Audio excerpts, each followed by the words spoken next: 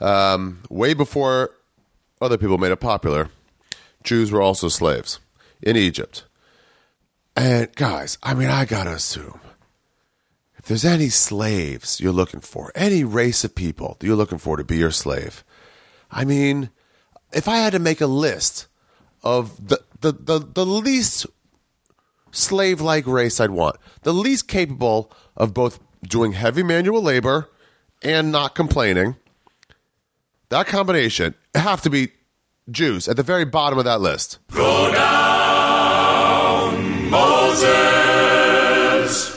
way down in Egypt land.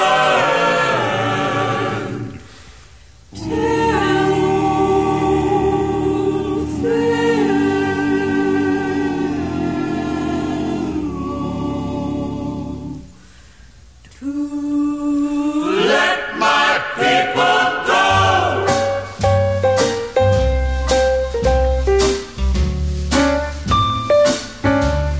Now when Israel was in Egypt land, Let my people go. oppressed so hard they could not stand. Let my people go. So the Lord said, go down, Go down, Moses, Moses, way down in Egypt land. Tell old Pharaohs to let my people go. let my people go.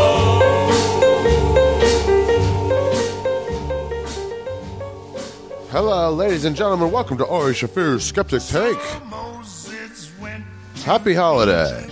land. My name is Ari Shaffir. I'm the host of this podcast, and I am a Jew. The holiday I'm talking about is Passover. Does anybody know anything about Passover? Well, I'm about to teach you. I'm a Jew, everybody. I don't know if you know what that means. You might have an idea of what it is, but I don't know if you know what it means. What it means is pretty layered. I was an Orthodox Jew. I am now a racial-only Jew. A lot of people say, well, how can Judaism be a race? It's a religion. It's a religion only. Well, it's not a religion only. It's a religion, but I'm not religious at all, so how am I still a Jew? Explain my face if Judaism has only religious aspects to it and not racial aspects. You can pick a Jew out of a lineup. You can't pick a Catholic out of a lineup. You can't pick an atheist out of a lineup. So, it's both. Culture and, I don't know, we should break down race into, but it's something more than just a religion. And the way I was, Orthodox Jew is something even, it's pretty religious. Now I'm nothing. So I'm going to tell you about Passover, since today is Passover. It's an 8-day holiday. This, by the way, is mostly what the Wandering Jew Tour is. It is an hour of stand-up comedy, American-style stand-up comedy, the best style of stand-up comedy in the world, the style that's most concerned with laughs, and then later concerned with things like plot and overall point. Some of comics here concern themselves with that, but it never comes at the expense of laughs. Whereas in the UK, it almost always comes at the expense of laughs. The point stuff that, like, it's always this moment. They do jokes about it in the Edinburgh Comedy Festival where someone will be like, I have a chair here for my quiet moment in the last 20 minutes of my act. I'm not interested in that. And I honestly think the people who do that, it's weak. It's a weak style of comedy. I don't even mind you trying it. Trying to say something deep, but not 20 minutes with 3 laughs in it. Unacceptable. Do that shit, make your point, but do it with comedy. How are you a comic for 40 minutes and then a fucking Maya Angelou for the last 20? Absolutely not. So what I'm doing it in is the style of American stand-up comedy, laughs only, and I'm doing it all over the world. 4 different continents. Where's Israel? Either way, Asia or Africa. It's still a 4th continent. North America, Europe, Australia, and then wherever Israel is in December. One show only. North America, I've got 2 dates left before I go to Australia. April 4th in Albany at the Funny Bone. April 5th in Syracuse at the Funny Bone. Adrian Appalucci will be there, both shows with me. But then I go to Australia, and the Wandering Jew Tour, that's what I'm calling it, goes there. Perth at the Charles Hotel, April 13th and 14th. Then Melbourne at the Comics Lounge, the 17th to the 21st. I'm also doing 2 storytelling shows in Melbourne, the 20th and 21st at the European Beer Cafe. Me and 4 or 5 comics telling stories about a theme. April 20th, 420, that'll be the weed show or drug show. Probably. I still reserve the right to making it a different topic and just saying, let's get high and watch that fun show. But either way, I'll be in Melbourne doing the Wandering Jew Tour the 17th, 18th, 19th, and 20th. And 21st, right? Yes. Then Adelaide at the top of the Arc at the Arcaba Hotel on the 26th. Followed by Sydney, the Factory Theatre, 2 shows, the 28th and 29th. And then finalizing it in Brisbane, the Sit Down Comedy Club. And that's it. That's all I got until I go to Edinburgh. The Wandering Jew Tour goes there. No, actually, I got Washington, D.C. and San Francisco. But those are in June. A long way off. But, so for this Jew Tour, I'm going to show you what it really means to be a Jew. So for Passover, that's this holiday. I'm giving you a taste right now. If you guys don't know what Passover is, it's a Jews' day where we don't eat bread. It's kind of our own version of Lent. We have versions of holidays that you guys have, but we do it different. So like we don't have Halloween. It's actually for pagans. I didn't know if you know that.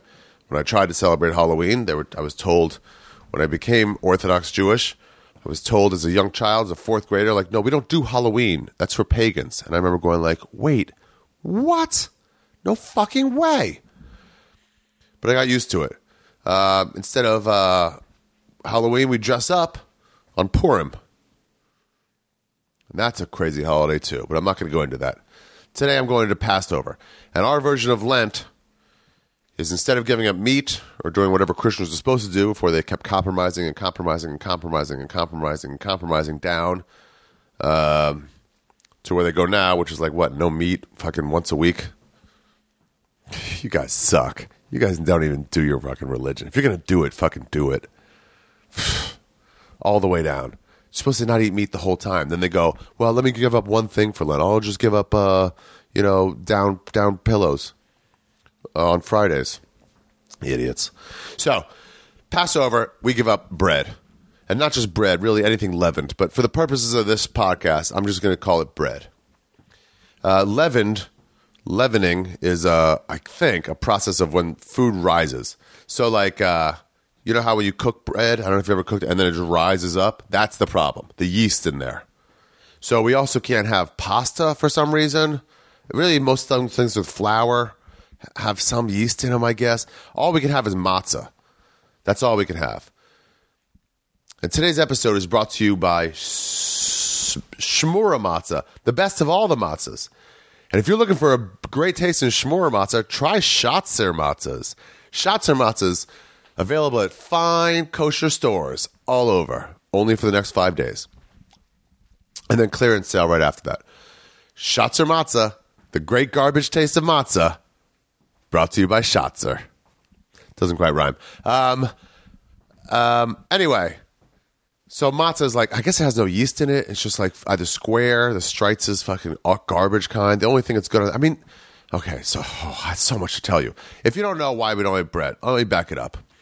When the Jews left Egypt, let me back further up. The Jews were in Egypt. We weren't just there visiting. The Jews were slaves. Did you know that? Jews were slaves? The OGs? Way before other people made it popular, Jews were also slaves in Egypt. And guys, I gotta assume, if there's any slaves you're looking for, any race of people that you're looking for to be your slave, if I had to make a list of the least slave-like race I'd want, the least capable of both doing heavy manual labor and not complaining, that combination have to be Jews at the very bottom of that list. Oh, what? What is it? You don't want to really work hard? Oh, that sounds like a terrible idea for a slave. Oh, what is that also? You want to complain nonstop? Another Jewish quality? Yeah, sure. Let's make them our fucking forced manual laborers. God, the ear beating the Egyptians must have taken. Oh, I whipped them. So anyway, Jews were slaves. And there was, by the way, if you want to see my tour dates, go to arishafir.com/tour. They're all available right there. Please do go there and buy yourself a ticket. And if you live in Australia, if you know someone who lives in Australia, let them know I'll be going. So the Jews were in Egypt. Now, there was this, when they were slaves, there was this Jewish woman who had a baby, and she was like, well, I could either raise this or could go another way with it. Could go another way. Could take it, put it in a basket, take that basket, put it in a river, the Nile River, and then let it go, and let it just go down this river, this basket baby, down the river, and be like, best of luck to you, buddy. Hope you make it. So that's what this woman did. And the man in the basket, the baby, was Moses. Just so you guys know, you're going to need to know that name. It comes up a lot in this story. So she puts this fucking baby in a goddamn basket, a crocodile-infested river known as the Nile, and she just fucking lets it go. Now, here's what you should know about babies. They're not good swimmers. So if that basket tips over, that's a dead baby. That's a dead baby 999 times out of 1,000. But Miriam, I think, no, that was, okay, now, I'm unsure on a few of these things. It might have been Miriam, might have been her mom. This doesn't really matter. Miriam was Moses' sister. Either way, it was gone. It was either a dumpster baby, if it was the mom, saying, I want to get rid of this motherfucker, or it was a jealous sibling, which that happens too. There's stories of fucking jealous siblings killing their kid. Dogs are better trained than children. That's what I mean by children are garbage in my special, Double Negative. Available on Netflix right now. Has anyone still not seen it? You should watch. Start with the second half, actually. Then go back to the first. So either it's one or the other. But yeah, you got to see these fucking jealous kids. You see a dog. You see dogs. They know to fucking, oh, I got to protect this fucking new child in our household. They understand that. Siblings? 4 or 5-year-olds? They don't know. They'll just stab you with a fucking fork. They bite. Why wouldn't they? But they don't know the fucking fragileness of a newborn. Anyway, so she puts it in this fucking river. Turns out, as luck would have it, the basket does not tip over. Babies, if they get out, they can't just like, well, I'm all wet and get back in. That's a dead baby, but it didn't happen. So the baby gets around the bend and hits some people that are there. There's some people bathing. Guess who it is? Guess. The king's daughter. The king is called Pharaoh in Egypt back then. Now they don't have a king. But back then it was called a Pharaoh. And the king, the Pharaoh, had a daughter who was bathing in the Nile River with her servants. And as she was bathing, lo and behold, what comes around a corner, around the reeds, was a baby in a basket. Can you imagine that? And she was like, what is this? And her servant ladies were like, that's just, don't worry about that shit, man. It's just Jews are always dumping off their babies in here.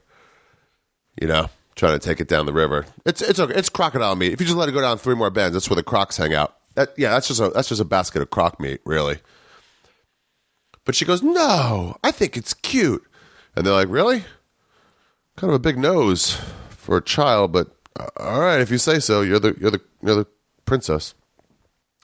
And she goes, well, I'm going to raise it as my own. And they're like, what? Yeah, I'm going to tell everybody. She hatched a plan. She was going to tell everybody that it was her child and then raise it as her own. So that's what she did.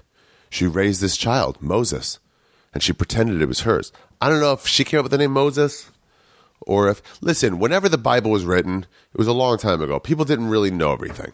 That's best case scenario.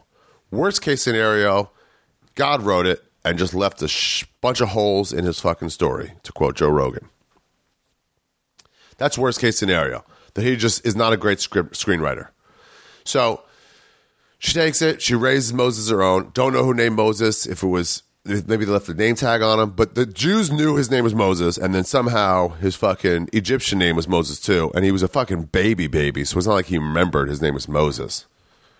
By the way, In all these stories, I am willing to give it up for the idea of miracles. But there's got to have been a miracle said. It can't just be a random, like, well, maybe it was a miracle.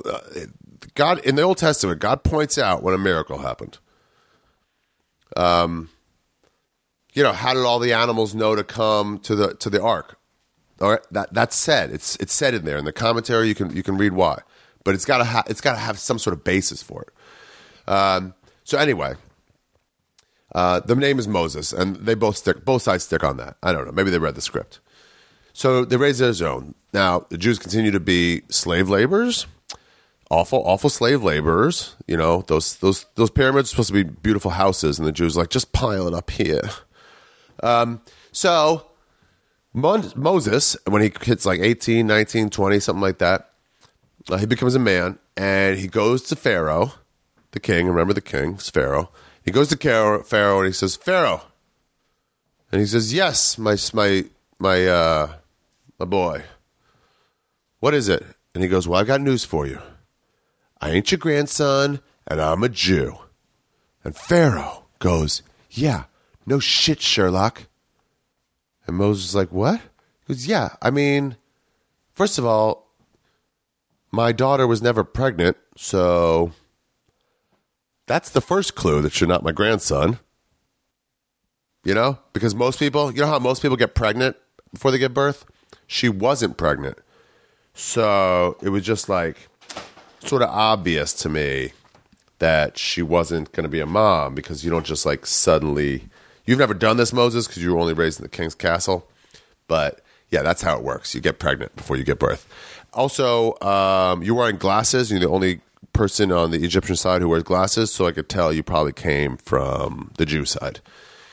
And Moses was like, well, okay, element surprise is gone. But what I want from you now is I want you to let my people go.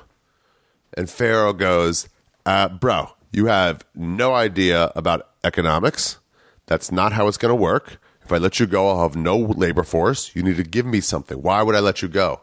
And he was like, what do you mean why? He goes, give me a reason why I should let you go. Your people. And Moses was like, because I asked? Poor little Jew boy. You're lucky you're not working hard in the fields right now. If not for my dumbass fucking daughter, you would be. And he goes, no, I'm not going to let your people go. I'm not going to let your people go at all. What I'm going to do is I'm going to double their labor force, their work output. And Moses is like, what? He goes, yeah, whatever they were doing, I'm doubling it. And he goes, oh, no, don't do that. He goes, yeah, it's done. I'm doubling it. And Moses is like, let me, before you do that, I got a trick for you. Pharaoh's like, go ahead, give it to me. And he goes, well, I got a staff here, a cane, as it were. And he's like, watch this. I'm going to take this staff. I'm going to turn it into a snake. And he throws it down. Alakazam. It turns into a snake. Pharaoh, frightened, goes, oh, no. And then realizes it's not even an evil snake. It's just a regular snake, and just kind of crawls away. Didn't attack anybody. And he goes, oh, that's nothing. He goes, by the way, also, I have sorcerers, wizards. They can also turn canes into snakes. And sorcerers each take a cane, 3 of them. Alakazam. They turn it into snakes as well. This is all in the Bible, by the way. I'm not making this up. And Moses goes, oh, cool. Okay. I see you're fucking even with me on that one. But can they do this? Can they turn the snake back into a cane? Alakazam! And he fucking turns his snake back into a staff. And Pharaoh goes, no, my servants can't do that. But as it turns out, we have plenty of staffs, so that's not the issue here. We'll just go ahead and let those snakes just crawl away. It was pretty cool either way, though. It's a good game. And so Pharaoh's like, bro, get the fuck out of here. I'm doubling their work. And he doubles the work of the Jews. At that point, I got to assume the Jews were like, hey, Moses, hey, do us a favor. Why don't you shut the fuck up, bro? What? Yeah, it's us. We told you to shut the fuck up. What are you going to do about it? I don't know. Why don't you get your fucking Egyptian friends to come whip us again? You're not one of us, dude. And your stupid fucking mouth just doubled our labor. You fucking idiot. What? You don't know what the struggle's like here? You weren't raised here. You were raised in the fucking rich part of town. And you're blogging about our experience? Making it worse for us? No. Beat it, fuckface. So Moses is dejected. But God goes, fear not, kid. I'm going to help you out. So he brings a plague. He brings a plague to the Egyptians. So, anyway, Moses goes back. He was like, he's his brother Aaron. He comes into the story now. I don't know how he knew who his brothers were. I mean, really, there's no mention of even him going like, who was I raised with? There's no adoption papers, but he seems to know. By the way, this is Ari Shaffir, Skeptic Tank, episode 321, Let My People Go. I did an intro. No, I don't do an intro on this one. Okay, yeah. So he goes back to Egypt, to Pharaoh, Moses, and he goes, all right, well, you asked for it. I want you to let my people go so they may worship the Lord. That's what the Lord asked me to ask you. And by the way, that's God's reason. He goes, let them go so they can worship me. What a fucking petty bitch. So he turns the water into blood, and the whole Nile runs red with blood. No one could bathe in it anymore. Except chicks on their period, I guess. It was a good cover-up for that. But anyone else couldn't really bathe in it. By this you will know that I am the Lord. So he's really trying to convince Pharaoh here that it's like, I'm a powerful guy. These people you've had enslaved for the last 400 years, they've got a powerful dude behind them. Well, then why was I able to enslave them for 400 years? All right, valid question. I mean, you got to assume if you're God that Pharaoh would have some doubts that they have a powerful God behind them. I could see how they could have some doubts. It's like when those people get mad that you say tranny instead of trans, or you say him instead of them, or whatever their fucking pronoun is. Listen, I understand that you want to be called that. I understand that. But like, you should also understand that wasn't always the term, and that people aren't meaning this to be rude to you. So don't be rude back. Just fucking say, hey, actually, I'd rather be called this. And if they go, well, that's not the way I was raised. I don't want to call you that. Just go, okay, well, I would prefer it. Don't be mad about it because they're not as exactly caught up as you are. It's like you're not even making a mention to the idea, to the fact that they weren't raised with that. I mean, come on. So the same shit with this fucking Pharaoh. God is like, tell him I'm powerful. Just let him go. It's like, yeah, but my father and his father and his father, we could beat the shit out of you guys, and nothing happened. So suddenly, it's the Jew God. You got to give him some time to catch up on this, man. Otherwise, I'm thinking of other explanations. Good fucking analogy, Ari, with the trans thing. Good analogy. So he turns the water, the Nile, into blood. All the fish die. The fish in the Nile die. And the river stunk. And the Egyptians won't be able to drink water. At this point, they would have died. Something that God didn't know back then, that people didn't know back then, is if you don't have water, you're unable to live. It's just sort of a fact of life. Not many lakes in Egypt, but whatever. Anyway, I think they actually covered that. They said they had reserves of water. I don't know why you have reserves of water when the Nile runs 365 days a year, but they did. So next up, frogs. He fucking rains frogs. And Pharaoh's also like, beat off, fuckface. I'm not going to fucking for you because of frogs. All we're going to do is eat frogs now, you fucking idiot. Also, it says the Nile would teem with frogs, which is probably a result of all the fish dying. It's got to be something. Whatever. Anyway. Then lice. They all get lice. Then there's a mixture of wild animals or flies. That's plague number 4. Moses keeps asking every time, let my people go so they may worship the Lord. Pharaoh probably should have just been like, well, worship, bro. I'll give you time off. At that point, he also doubles their work again. He goes, you keep doing this shit. Guess what? It ain't working out for you. You didn't think I would take the offensive? Jews, doubled work now. So he doubled it and then doubled it again. So I did some math on this. On how bad the Jews had it before Moses came by. There was time to double their work. I'm figuring as a slave, you can work a max of 16 hours a day. I mean, that's 8 hours of sleep. Even if it's 6, you still need time to eat. Otherwise, they'll all die. I'm not saying have great meals, but you got to feed slaves or they die. And you don't have slaves anymore. I'm not saying what should be done. I'm saying how it was done. So I'm saying about 15 hours of work, I think. 15 or 16 hours. That means before Moses came, the Jews were doing, because of doubling and doubling again, a max of about 3 hours and 45 minutes of work a day. Yeah, double that. It's 7.5 hours. Double that is 15. Okay.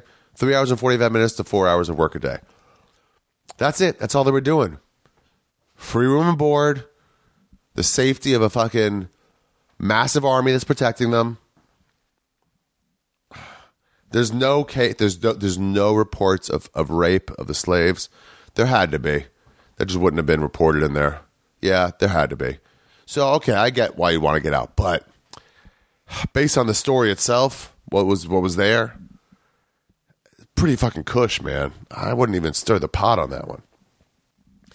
Anyway, then diseased livestock. This is a big one. Okay, so the Lord says, God says, the God of the Hebrew, let my people go so they can worship me. If you don't let them go, you can hold them back. The hand of the Lord will bring a terrible plague on your livestock in the field. Your horses, donkeys, camels, and on your cattle and sheep and goats.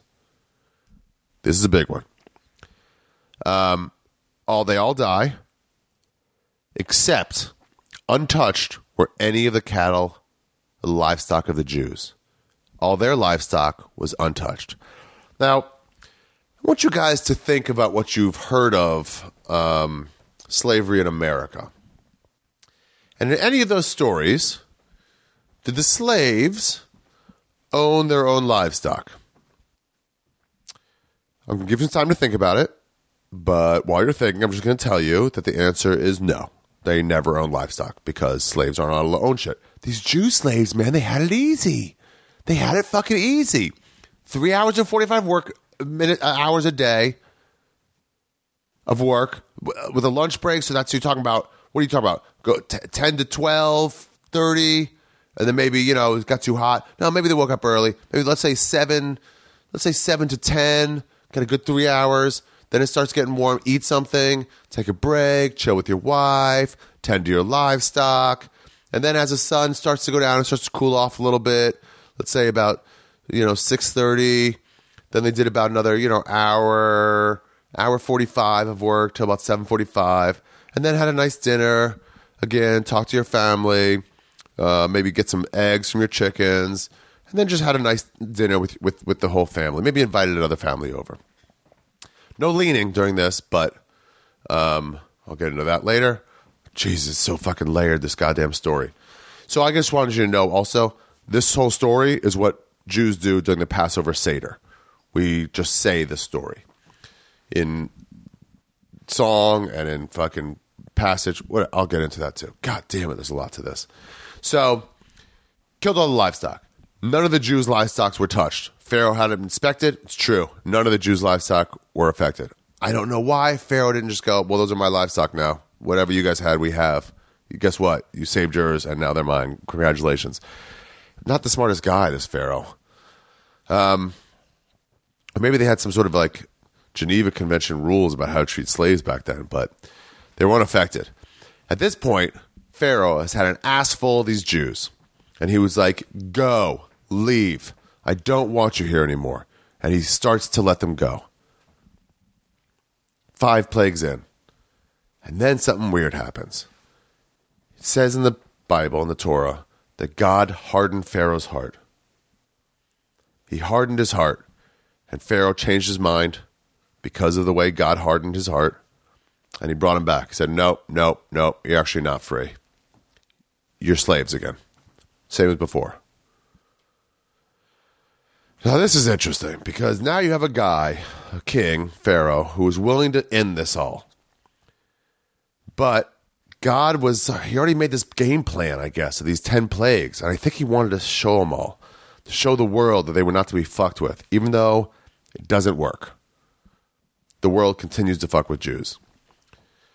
But he wanted to show all the plagues he had saved up. Why not just save a few for like the fucking first Gulf War, Make Saddam Hussein fucking stop that instantly. If fucking Benjamin Netanyahu, oh, he wasn't the guy back then, but whoever it was, Yitzhak Rabin, goes, hey, if you keep throwing Scud missiles over at Israel, we're going to rain frogs on you. And then if that happens, they'd be like, oh, shit, let's hold off on this. That seems like an eerie prediction. So anyway, lets him go. And then God hardens his heart, makes him bring him back. So that means this fight was over. This fight was over. If God just lets it be, it's over. Which means the next 5 plagues are all on God's hands. None of them had to happen. Pharaoh was willing to fucking call it quits, but because he's so vengeful or whatever else, they had to continue with these plagues. God hardened Pharaoh's heart. That's what it says in there. They try to explain it away because there's a few other instances where he says he hardened his heart, like maybe he hardened his own heart. But on this one, it was very clear. God hardened Pharaoh's heart. So 5 more plagues that never had to happen, only had to happen because God got fucking bloodlust or something. That's like, do you understand? That's like your 2 buddies are fist fighting and then they break it up and they're calming down and they're like, oh, fuck, what was I fighting with my friend for? You know, it's starting to hit them. It's like, well, I was just caught up in the moment. And then you lean into one of your buddies and go, hey, he called you a faggot. And they go, what? I'll fucking kill him. And then he fucking starts to fight again. It was over. It was over. I gotta go into the stand soon. So anyway, keep that in mind. Then we're going on. Boils. The Lord said to Moses and Aaron, take a handful of soot from the furnace and have Moses toss it under the air, kind of like LeBron James before a game. Do it in the presence of the Pharaoh. I don't know at this point why the Pharaoh didn't just kill Moses. I mean, maybe his daughter was like, no, that's my son. He's like, it's not your son. You lied to me. Put him in jail or something. You just let him come and go. He's living with the Jews now, by the way. They took him in. These fucking Jews. Talk about turning the other cheek. This dude fucking made him go from 3 hours and 45 minutes of work to 15 hours. And they're fucking taking him in. You can live with us. We like what you're trying to do, I guess. Anyway, everybody got boils. They broke out in boils. All the king's sorcerers had no way to fucking. They couldn't even stand. And then there's a bunch of hail and fire. It does not hail much in Egypt. You should know. The fire, I think, was just lightning. Then a bunch of locusts destroyed all the crops. That was number 8. And then darkness for 3 days. Complete darkness for 3 days. No one could see. No one could leave their place for 3 days. I mean, the darkness, they say, was so powerful that even candles couldn't penetrate it. And then number 10. And number 10 is a problematic one. It's the death of the firstborn. So Moses gets the word out to the Jews before Facebook, before the Arab Spring. They did it on word of mouth. They said, by the way, during the revolution, the new American Revolution, they're going to shut down the government. They're going to shut down the government's going to shut down the internet because they know that's how we're going to communicate. Excuse me, not we. They, quote unquote, are going to communicate. So you guys, people who are figuring out the revolution, you guys think of another means of communication, a backup plan for when the internet goes down.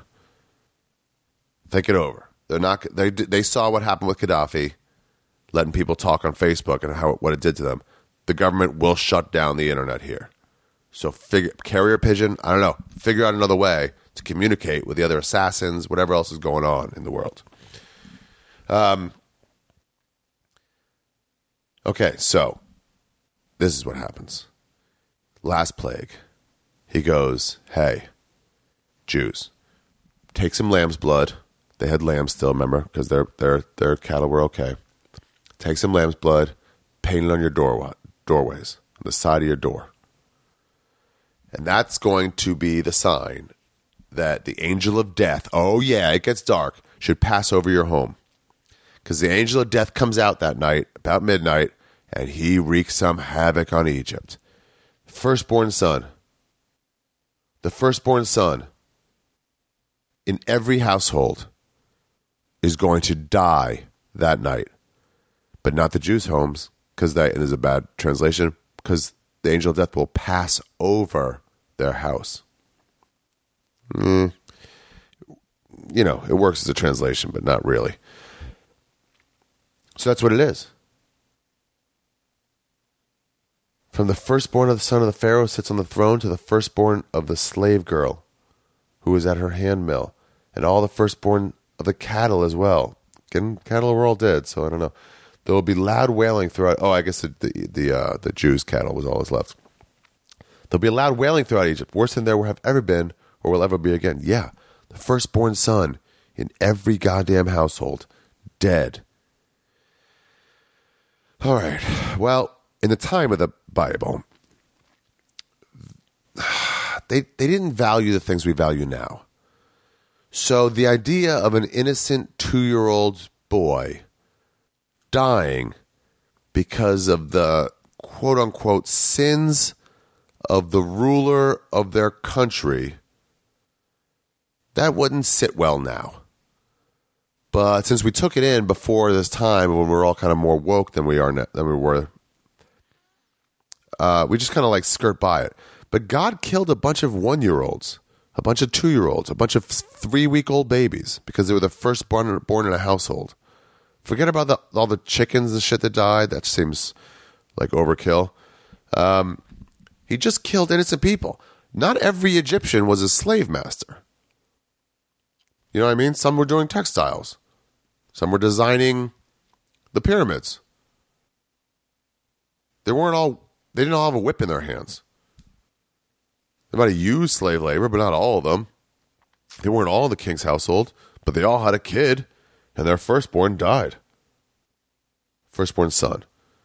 It's bigger because women weren't really that respected then, so only the firstborn son. Airbnb response.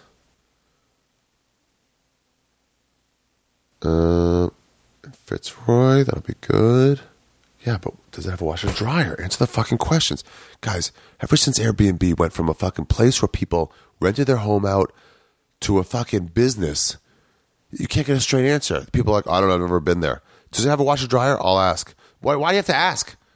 You should know. It should be your home. Ugh, you go into a place and it's fucking empty. Anyway, so God murders a bunch of children. That's the God, by the way. He's not even hiding that fact. That's not me reading into it. That's all just real shit. That's all shit that he puts on the record. It's like in his own book.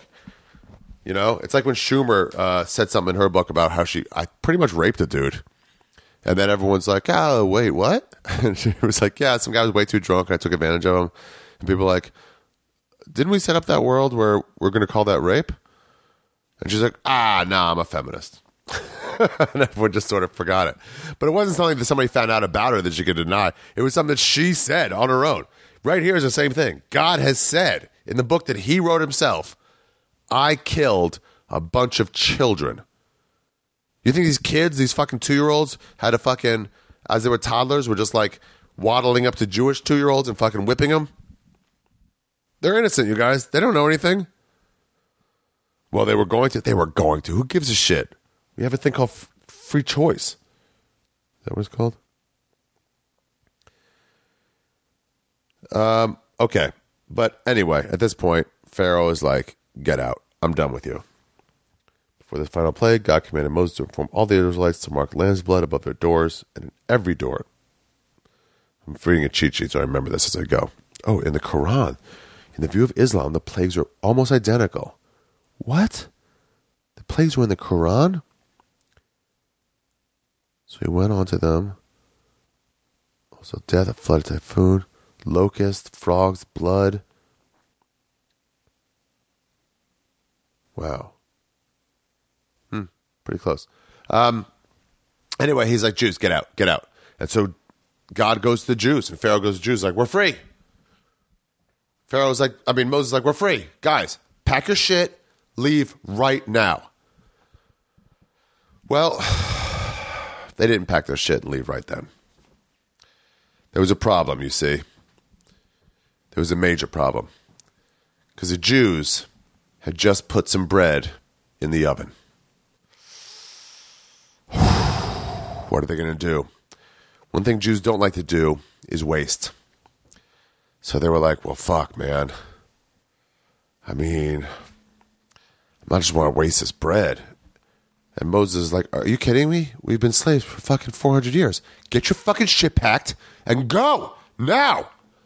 And they're like, all right, I get we're talking. No need to be rash. Let's continue to talk in a positive method with feedback and constructive criticism. Get your shit packed and go. All right, we talked about this. Tell you what. Compromise. How about we take the bread, as cooked as it is or not cooked, whatever it is, and they're just buying time. They're like, let it rise. But they're like, as cooked as it is, and we just take that with us. We'll take it out of the ovens right now. And Moses is like, what? You want to take a bunch of uncooked bread? A bunch of doughy, uncooked bread with you? And like, yeah, I mean, we could be free and not have bread. Or we could be free and have, a little cooked bread. Why not have cooked bread? And so Moses is like, you fucking Jews. Jesus Christ. God, can you hear this? And God's like, yeah, man. I knew it was going to be hard for you guys. I didn't know why until this moment. This is why everybody fucking hates you. Just so you know, I want you to write this down. So 2,000 years from now, when you're like, why does everyone hate us? It's because of the kind of shit like this. This is why. Get your fucking crackers and go. So they took their bread out. And they're able to go. And because of that, we don't eat leavened bread for these 8 days. Because of the bravery of those Jews back on that day. Because of the foresight to save that bread. We now commemorate their bravery. We honor their memories by not eating bread the whole time. By the way, it also mentions that Jews just stole a bunch of shit from the Egyptians. They went in and just stole all the gold and shit.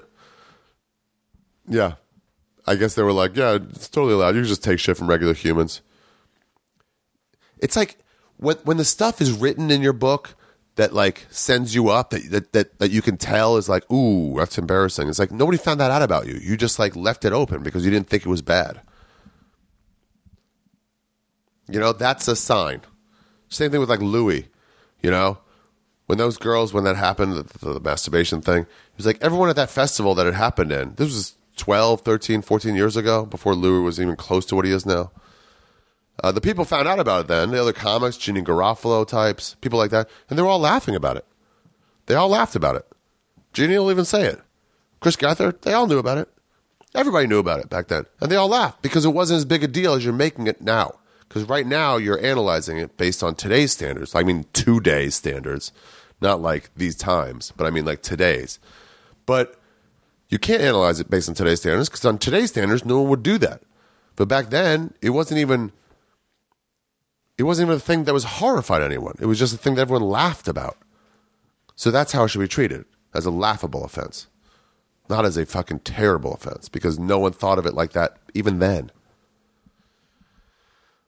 So back then, we thought, yeah, let's loot the Egyptians. We didn't see them as individual people, only as a race. But you could let's get rid of that race.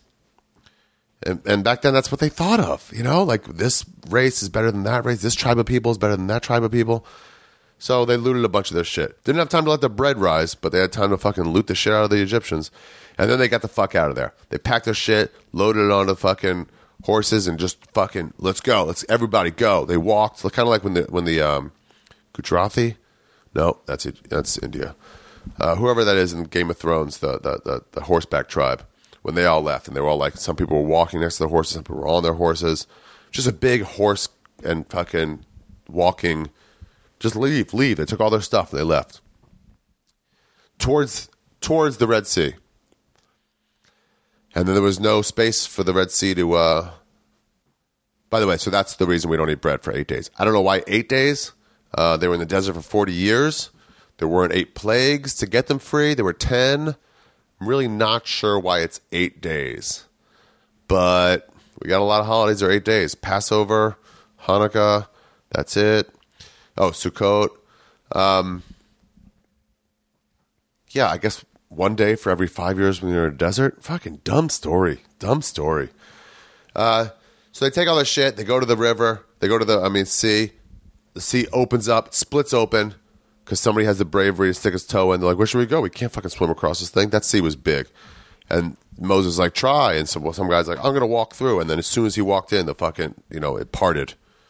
And that we're supposed to see that like, God helps those who help themselves. Because this guy was like, well, I'm going for it. As soon as he showed that, boom, I'll help you. And then the Egyptians, again, God hardened his heart. And he was like, get those people back. And all his army was like, God, Pharaoh, I mean, we've been meaning to talk to you about this, dude. I don't know why you're so concerned with these fucking Jews, dude. They're not good employees. Also, just so you know, Egypt is in Africa. If you are looking for a race of people to make as good slaves, we all have talked about it, and we think you're looking in the wrong spot. We feel like here in Africa, you can find, other people that might be better suited. You're just not really opening up your eyes. I don't know. Maybe Egypt was like super woke or something. And they were like, no, we ain't doing this fucking black thing anymore. We're going to mix it up, get some diversity in slavery. So he goes after them. He's like, get your chariots and go. And they all fucking jump on their chariots. And they fucking go after them. They convince the army. It's like, go, get him. Okay. Where did the horses for the chariots come from? Right? Plague 5. All the cattle, all the horses, they all died. All the goats, all the fucking sheep, they all died. Who's driving the fucking chariot? Bad screenwriting. That's what I'm saying. Bad screenwriting. They're all dead. Unless they took the Jews' shit back, but you had to say that. You'd have to say that. So they go after them. The Jews walk through, and right when they walk through, the Egyptians are halfway through, and then the Nile, the Red Sea collapses on them, kills all the Egyptians. So this is the story. That is the story that we commemorate on Passover. We commemorate it by a lot of things. By a thing called the Passover seder. And what we do is, and it takes hours and hours. I was in Bedford-Stuyvesant town. 2 days ago, the night of Passover, the night of the first night. And I went to, where did we go? We were out late. And about 2:30 or 3 o'clock, we were driving through the Satmar Jews, one of these Hasidic Jews communities. And they were all out. My girlfriend was like, why are these Jews out? I'm like, it's Passover. She goes, no, it's 3 a.m. Look, there's little kids. It's a fucking 5-year-old. And it reminded me, it's like, oh yeah, this Passover seder. First of all, it only starts after nightfall, which is like, say, 7 or 8 o'clock. You got to say the whole story. You go over the whole story. And this meal, this Passover Seder, for the Orthodox community and the Hasidic community, lasts about 6 hours. And it's a fucking blast. There is so much fun stuff. All right, I can go do Spot at the Stand. But I'm going to get into what the Passover Seder is. And all the fucking weirdo shit that goes on with that. Because this is what I mean by, so that's the story of Jews. And now this is, from here on in, it's the actual day-to-day, what it actually means to be a Jew. You have to do the Seder. You have to not get drunk. And it doesn't always work out that way. And I'll explain it all when we return after this break. When Moses walked the children out of Egypt land, he said, now don't you worry, we're in the Lord's hands. Gonna walk beside us. Time is coming near. It's gonna wash away all our misery and our fear. I got a feeling in my body. This will be our lucky day. My body feels so fine. We'll be released from all our sorrow. Even let alone away. My body feels so fine. Okay, we're back. You ever get really dry lips? Like, not on the lip itself, but I mean like above and below. Like right where you shaved your mustache a little too far.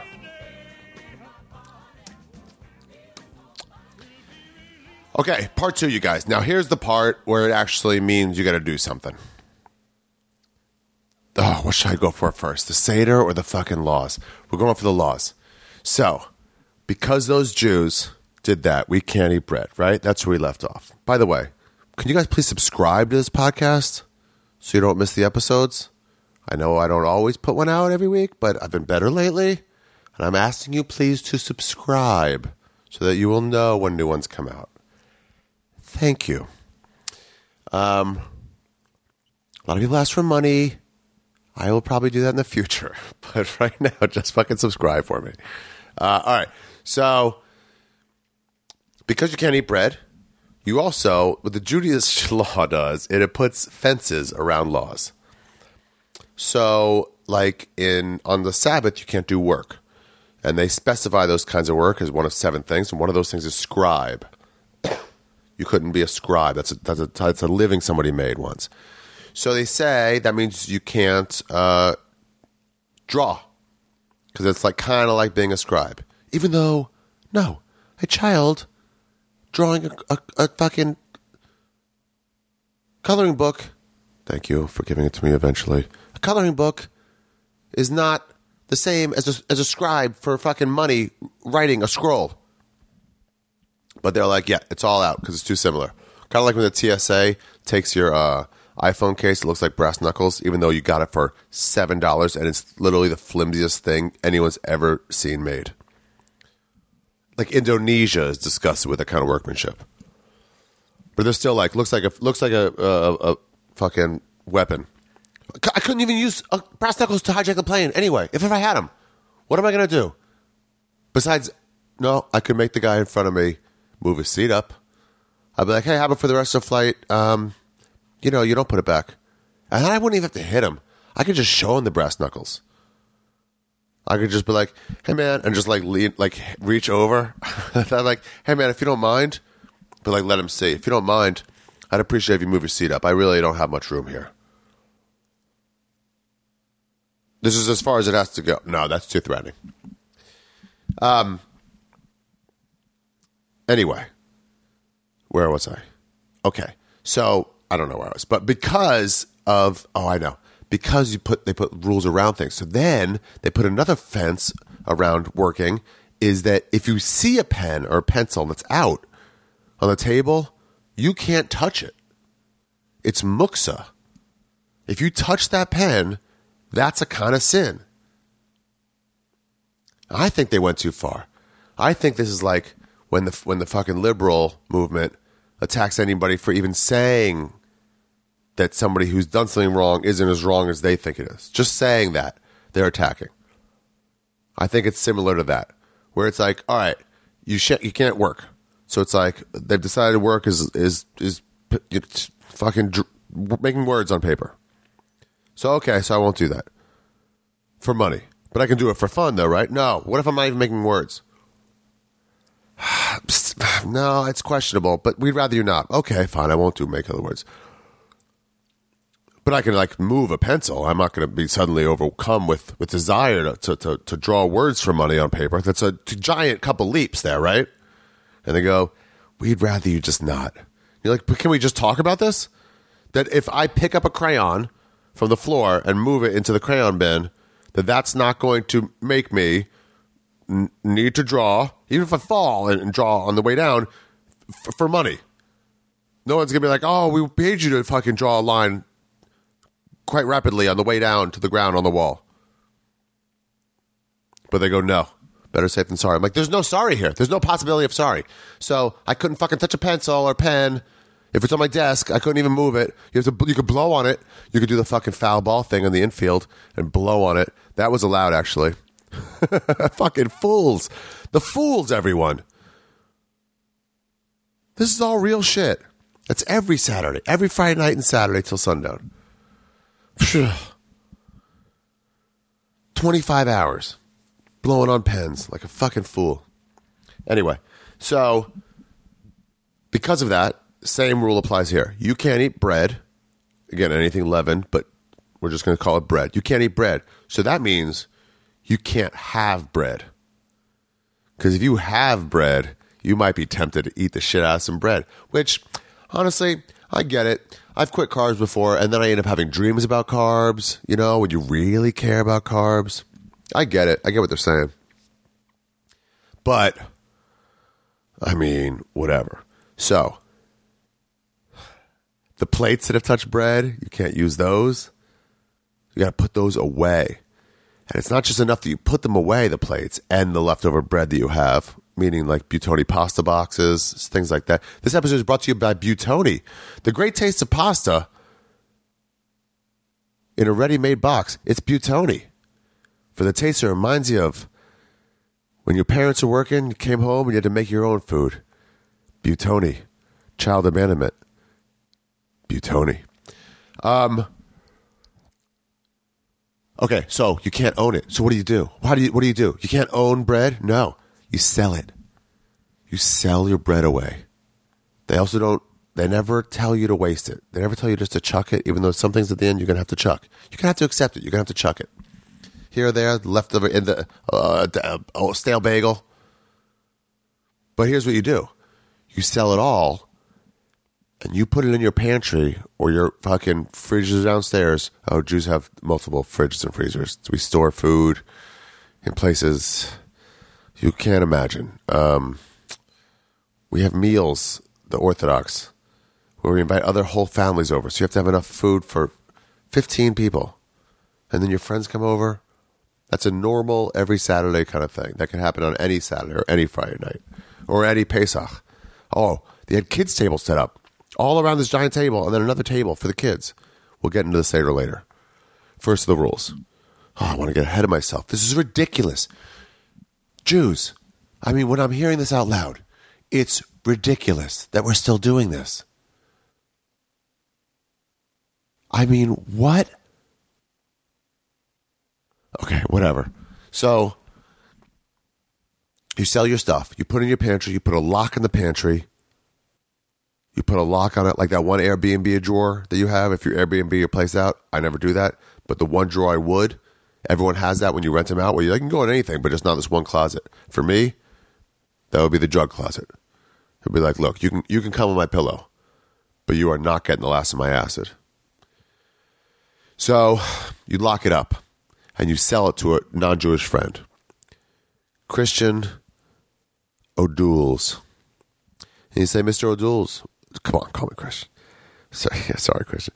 Can I sell you my bread? Like, yeah, I know the deal. It's every year. And you sell it to them for the price of $1, like trading places. It's just ceremonial. But for $1, he gives you $1. You give him ownership, if not control, of all your bread. So you can still get to the bread. It's actually not locked up with a padlock or anything. It's just, you just kind of tape it up. And you're like, don't touch chametz. That means that's the evil of bread on the day. You call it chametz. Bad chametz. Wait, is this chametz? This sandwich? Yeah, it's a sandwich. You know it's chametz. Yeah, I know. I'm just joking. So, by the way, you end up eating a lot of macaroons for some reason. Coconut macaroons, not the good kind you find in New York in the East Village. Those little $2 a piece ones that are fucking the size of your thumb. Those are crazy. When you see those are $2, $2.50 a piece, you're like, what? It's like a bite. And then you eat one and you're like, motherfucking what? Oh, show me someone to stab. I would fucking stab one of those anti-gun violence marchers if I get my tasty buds on one more of those delicious macaroons from the East Village. I would say, you can't stop all violence, bitch, and stab them on national TV if I could just get one more pistachio bite. Oh, those are good is what I'm saying. I'm saying I wouldn't want to stab one of them on national TV. But they're so good that it would... Okay. So you eat those macaroons. Oh, those are gross. Those are gross. But you also do get those star fruits. Those fruit, the shape like... Those jellies shaped like fruit. Like the lemon shaped like a lemon slice. Orange shaped like an orange slice. And then red shaped like a red slice. So you lock this shit up. It's chametz. Don't touch his pantry. And then at the end of Passover, the guy ceremoniously buys it back from you. But he charges you more, I think, for the trouble. I think they generally give him more for the trouble. Like, they'll give you, like, $100. Oh, no. The synagogue arranges it all. Like, hey, I'll sell all your bread. It's like a co-op. It's like a weed co-op. Everybody get your bread in. Okay, do I have it all? Do I own it all? Okay, he sells it for $100. You guys donate $20 for the process to the finder's fee to the fucking synagogue. They make money that way. Do you know they make major money on Yom Kippur, the holiest day when you have to go to synagogue? They gouge you and charge you prices, high prices in the thousands of dollars for your seat. Pfft. Great job, Jews. No, it's just because everybody has to go that day. So, I mean, it is smart, but like, it just doesn't seem like the right time to go fundraising. When everyone has to go, when they have no choice but to go. It just seems like the wrong time.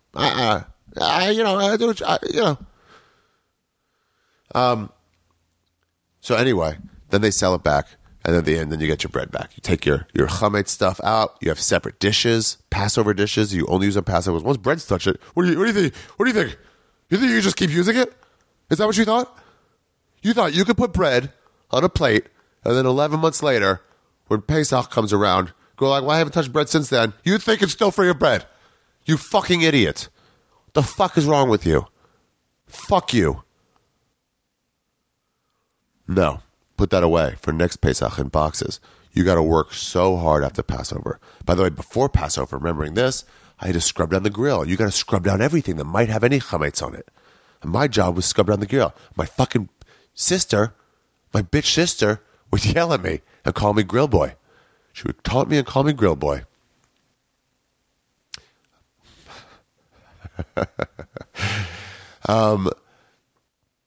Yeah. I had to fucking scrub the grill down. The fucking sooted on grill.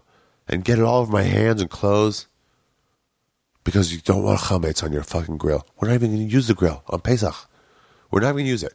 Passover, by the way, is 2 holidays, followed by 4 mid-level days, like a Hanukkah level, and then followed by 2 more holidays where they're all like Shabboses. Plus, if there's a Shabbos in the middle, you got another Shabbos, which means you can't operate any electricity for 5. Yeah, good chance. 5 of the days. At least 4, though. No chance at 6. Oh, it was so fucking shitty. It was so goddamn awful. I mean, it wasn't that bad. That's all you knew, I guess. So you just sort of did it. But, and then the whole time you have to eat matzah. This flat, it's pretty good, especially the shmura matzah. Don't forget. Okay, there's 2 types of matzah. There's the machine made, which is, I forgot, but then there's shmura matzah. And some of the best shmura is Shatzer's matzah. If you got a hankering for some shmura matzah, go to your local kosher store, starting today, I think, and get some shmura matzah. Put a little salt on it. Get some chrein. Okay, so no bread. I'm trying to think what else was happening on the Passover. So yeah, we'd have off sometimes. They just give you the whole 8 days off. Because you have the 4 and 4 off, and you have Shabbos in the middle, you have that off too.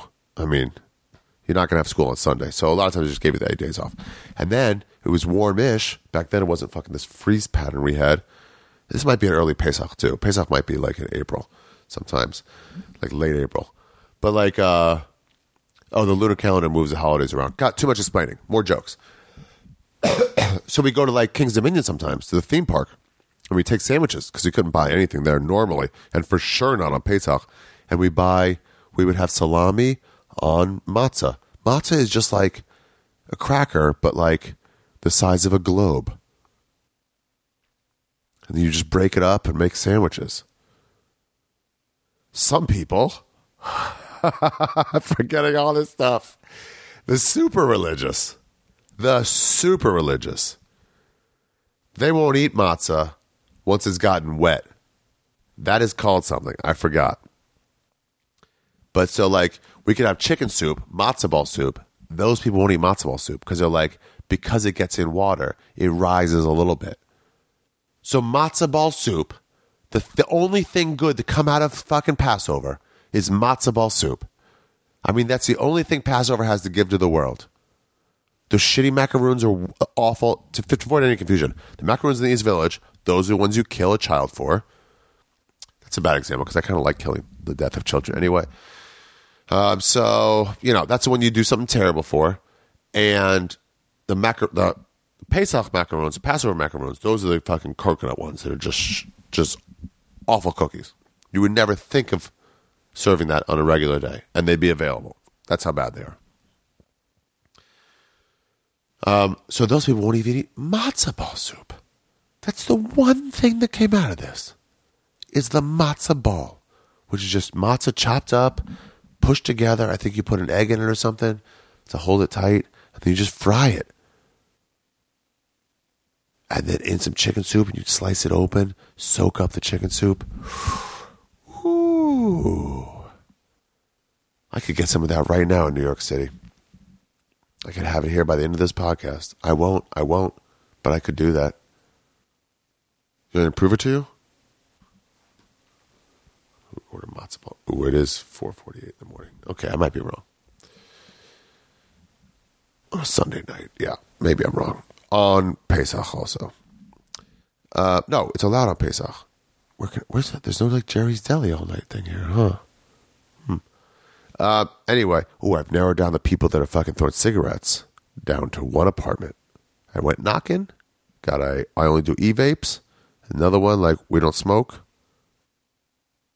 So it's the last one, because I already went with the one above us. Okay, so, yeah, matzo ball soup is the best. Okay, anyway, that's the food. My dad would make this matzo ball, like, there's like egg noodles, because you have noodles, too. There's chicken noodle soup normally, right? You can't do that. My dad figured out a hack.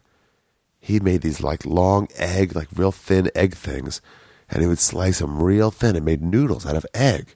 My dad made some crazy recipes. He made meatballs out of carrot once. Not once. Like, that was a consistent dish he made. It tastes like meatballs. Only carrot. Yeah, but he made these, and we went over to the Gorlands. It was always like, ba-boom. You know, what's my dad bringing? You know what he's bringing? It's fucking noodles, bro. Egg noodles. So, anyway. So now we'll get to the seder. So, on the first night, tonight, this year was Friday, and the second night, this year that was Saturday night, Jews must have a seder. Seder literally means an order. Pretty creative, Jews. Pretty creative. And you just go over all the details of the story of the freeing of the Jews.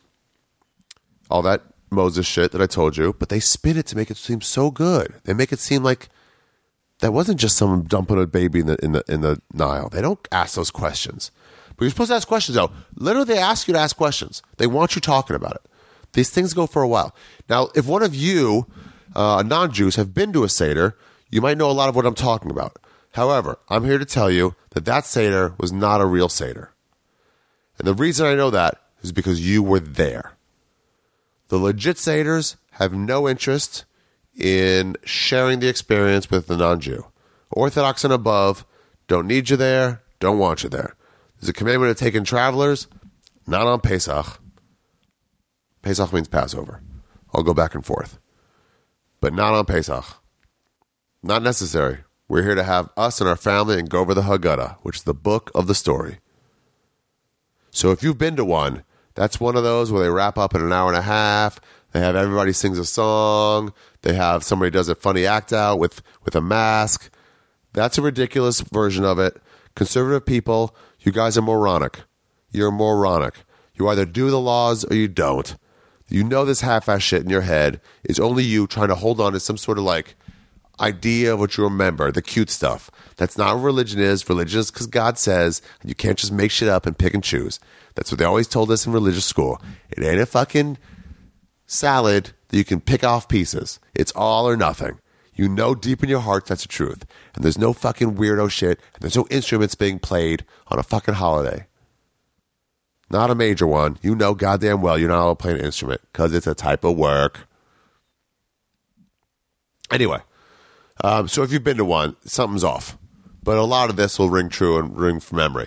What those people, those weirdos do, the fucking conservatives, fucking fake Jews, I'll say it, even the religious conservative, you're fake Jews. You're intentionally avoiding certain laws from God. You're saying nah to this part and yes to another. Then that's not your God. Then make up your own new religion. Because if God says you have to do it, and if you're not doing something God says on purpose, then you just ain't doing it. Anyway, so you sit down. You start with your first glass of wine. There's also 2 pieces of matzah. Your dad takes one piece of matzah. He puts it in a bag, sometimes a very expensive bag that's got like embroidering on it, and it might be satin. It's nice. That's your something bag. Afikoman bag. That's your goddamn Afikoman bag. Long-term memory. You'll never get it, weed. It's mine. It's your Afikoman bag. And your dad says, okay, here I am, putting this Afikoman back, because that's your dessert matzah. That's your dessert matzah. And, oh yeah, you're going to need it. So he puts it to the side and goes, no matter what, everybody, I want you to know, I fucking need this shit at the end of this goddamn marathon of an ordeal. Marathon. I mean, longer than it took Bert to run the marathon. Quote unquote, run the marathon. That's how long this meal takes. Longer than that. So he says, I need this to finish off this meal. And when we need it to finish off to have our dessert matzah, I don't know what I'll do if it ain't there. Now, if you'll excuse me, I'm going to turn my back to this for a while. And all these kids, they all grab at it. And they're like, off. They're like, see ya. Ransom time, bitches. Nope, getting it wrong. Getting it wrong. Sorry, I'll back up. Your dad hides it. He gives it to someone to hide. And he hides it good because he's like, listen, no matter what, I'm going to need this. So everybody stay at this table. I'm going off. Or he gives it to one of the older kids or a fucking aunt or something. And he goes, you fucking hide it. But you hide it good because these fucking punk bitch kids find it. These Jews, all they do is ransom shift. All they want is money. All they want is free shit. So of all people not to get it, the Filipino help in there, they're allowed to cook all they want because their laws don't apply. Even though you can't hire anybody, they actually pay them before Shabbos. They work it out. And Yom Tov, which means good day, which means holiday. So they hide it. And then all the kids like, I kind of smelled he went to the room. I heard him go to that room. And they fucking tear the place down. They tear every corner. They want to find that afikoman. And when they find it, they hide it by themselves. Sometimes one kid will find the other one's hiding it. And then they hide it somewhere else. Ooh, it gets dark. So then, at the end of the meal, I'm getting way ahead of myself. Way ahead. Oh, Jack Links. I'll be right back, everybody. I'll sing. Okay, this is one of the songs we sing. I'll sing this while I open up these Jack Links. By the way, this podcast is sponsored by Jack Links. Jack Links, not kosher, but possibly kosher for Pesach. Oh, and they have all these rules. So you'll see a hechsher on stuff, which means a stamp of Jewish approval. So generally, if you see an OU somewhere down the label somewhere, that means Orthodox Union. That means almost all Orthodox Jews will say, sure, I trust that hechsher, I trust that group that makes sure those are kosher. It's kosher. But sometimes they'll have OU. No, not P. Chav K. Kosher for, no. KP? I forget what it is, but there's an extra one for Pesach. It's like a Pesach sign where it's like not just kosher for Pesach. Because, if they put the thing on, if they put the stamp on 2 weeks ago, how do you know it's good now? So they have separate ones right around then. Special collector's editions, hechshers. Okay, so one of the songs we sing during the Passover seder is Dayenu. It's all about, I'll see what I can sing from memory. Dayenu, Dayenu. Die, Dayenu, Dayenu, Dayenu, Dayenu, die, Dayenu, die, Dayenu, die, Dayenu, Dayenu, Dayenu. I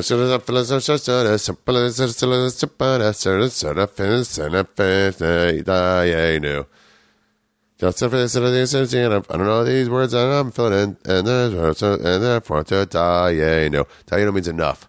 It's a song of suffering. Oh, I got to show this to you. I'm going to eat these Jack Links first, and I'll be back. Okay, so, this podcast is sponsored by Jack Links. Jack Links Beefsteak Jumbo Original is one of the best things you could have. Oh, I actually wish I had some matzah right now. I can make a Jack Links and matzah sandwich with some sriracha. For sure, not kosher for Pesach. Okay, where do I start? By the way, for the food you're allowed to eat, there's a difference of opinion between Sephardic Jews and Ashkenazic Jews. Sephardic Jews are the ones in the Middle Eastern area, descendants. And it's about grains, whether you're allowed to eat grains. And Ashkenazi Jews are like, nah, get rid of all of it. And Sephardi Jews are like, no, it's fine. So they can eat corn. And they can sit there and have their corn tortillas like fucking little crazy fucking Sfardis that they are. Those Sfardis, man. It's nuts. They barely ever wear yarmulkes, only on like Shabbat. All the dweks, those are all Sfardis. Any dwek you know, that's a Sephardi.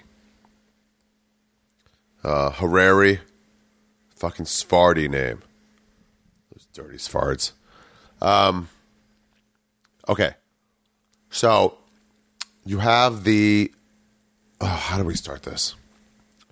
Explaining to you this whole thing. I'm just going to sing the song Diana, because that's where I left off.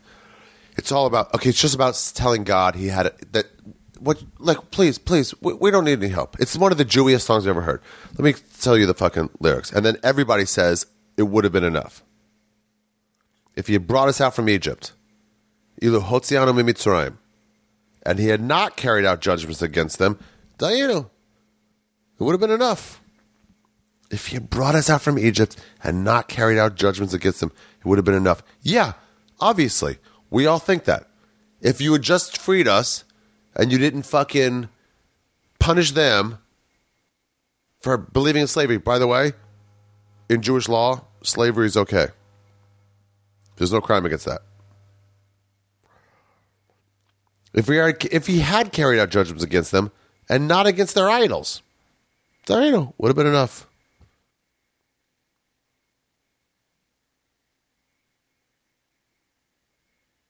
Ilu asa bahem shvatayim, v'lo asa Elohehem, dayenu. And sometimes everyone else saying dayenu together. Ilu tzianu mimitzrayim, v'lo asa bahem shvatim dayenu. Ilu asa bahem shvatim, v'lo asa Elohehem dayenu. And they get to the chorus soon. If he had destroyed their idols, and he had not smitten their firstborn children, human children. I can't believe people don't fucking get bent up on this. He killed children of the people who had committed the crimes. I get slavery's bad. But I can't see how killing the children is a justification. Dayenu would have been enough. If he had smitten their firstborn and had not given us their wealth. That's the fucking stealing shit. He had to give us what they had. What? Who wrote this now? That's a person. This is now looking like a person who wrote the fucking Old Testament.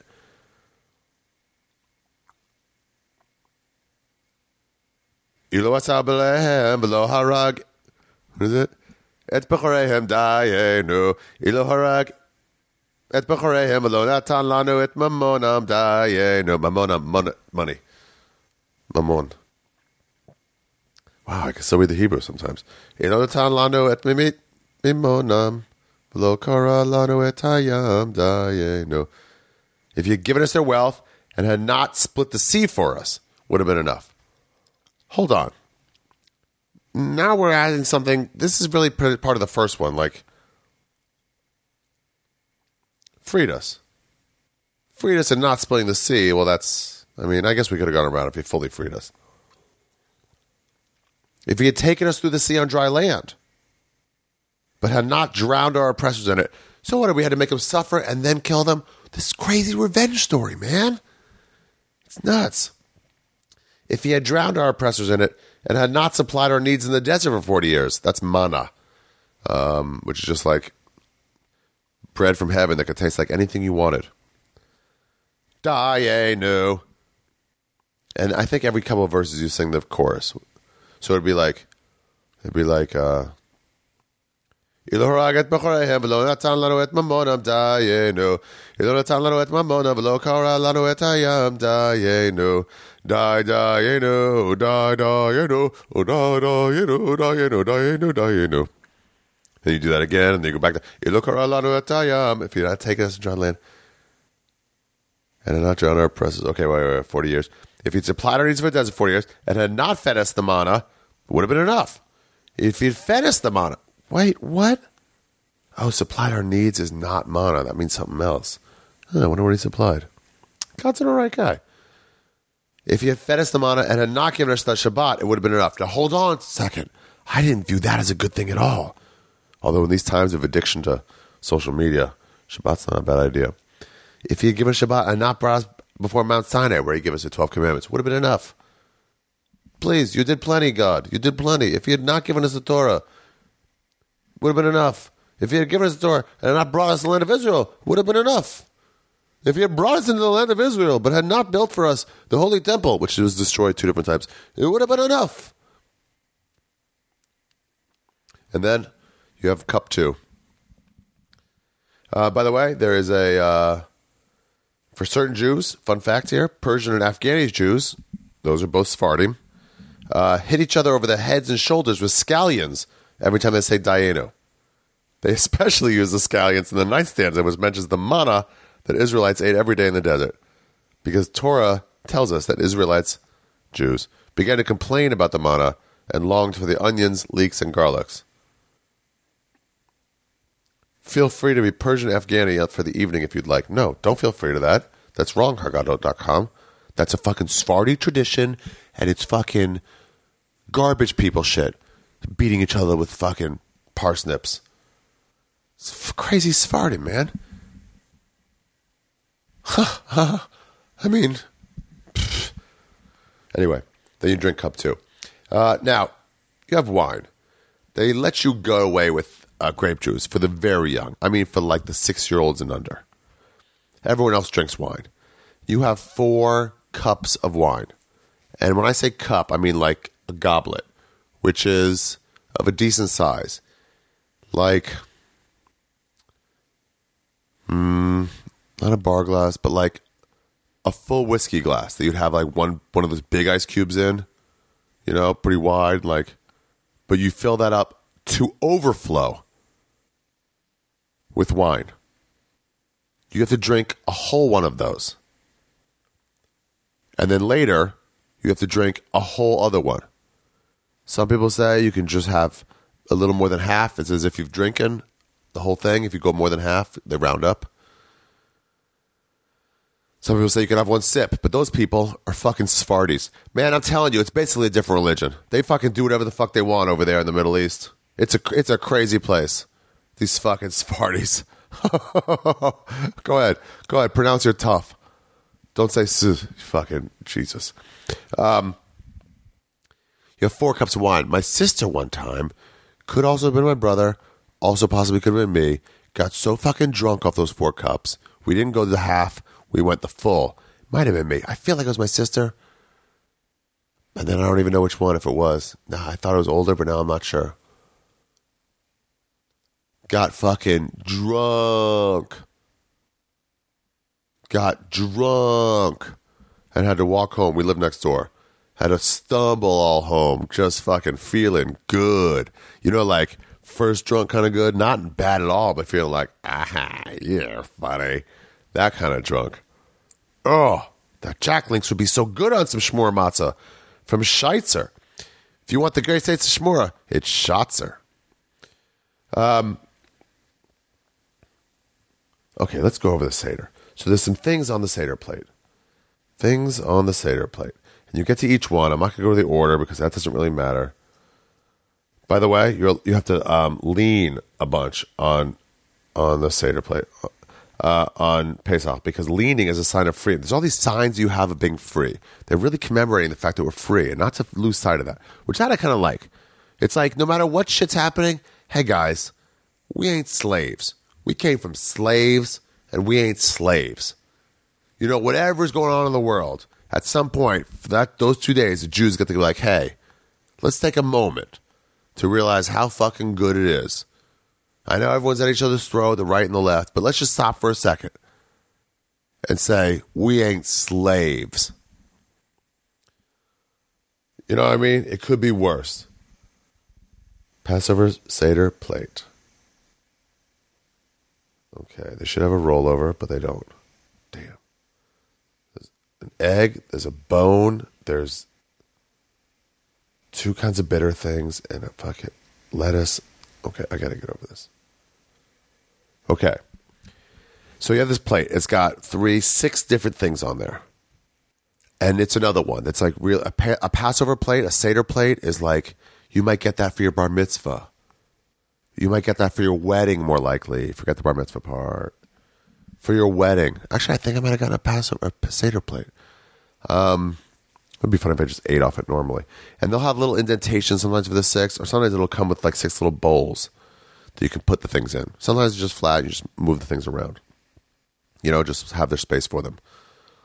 But they're nice. They're things that are like hundreds of dollars. People like really, love showing them every Pesach. Maror and chazeret, bitter herb symbolizing the bitterness and harshness of the slavery that the Jews endured in Egypt. In the Ashkenazi tradition, which is, as we know, the correct tradition, fresh romaine lettuce or endives, fresh romaine lettuce, both representing the bitterness of the Roman invasions, or horseradish, may be eaten as maror, in the fulfillment of the mitzvah of eating bitter herbs during the Seder. So some people would do that. Now, my dad, he likes spicy food. He's passed on some of that to me, but I don't like as much as him. He can make this paste. You know the sriracha company? They make that paste. Not just the sriracha sauce, but they make a paste. Where it's like you see the seeds and stuff in there. My dad would make his version of that. And it would be as hot or hotter. And I remember him testing it once because it had like pickle and stuff. He tested it once by dipping a full spoon into it, taking a spoonful out. Now, I want to show you how much this is. I would have a salami sandwich with ketchup on it, and on one side of one piece of bread, I would spread that spread as thin as possible.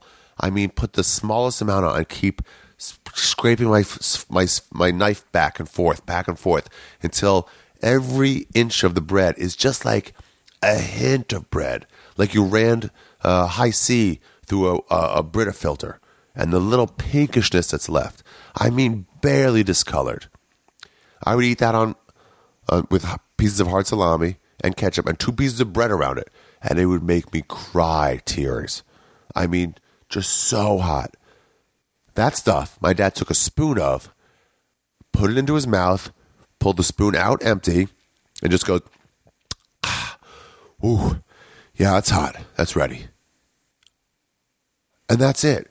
So he made fucking horseradish, where he would grind down this horseradish until it was so fucking hot. And then you had to put a lid on it in a Tupperware, because the longer you leave it out, the longer it has to breathe, the less hot it gets. It stays spicy. The kind of spice that if you got anything clogged up your nose, it is unclogged. It shoots through your nose, up through your cavity, into your brain. It is hot shit. Those people that do those fucking... The romaine lettuce, good job. My dad would put that on the romaine lettuce. Best of both worlds. Whoosh. God, that shit was hot.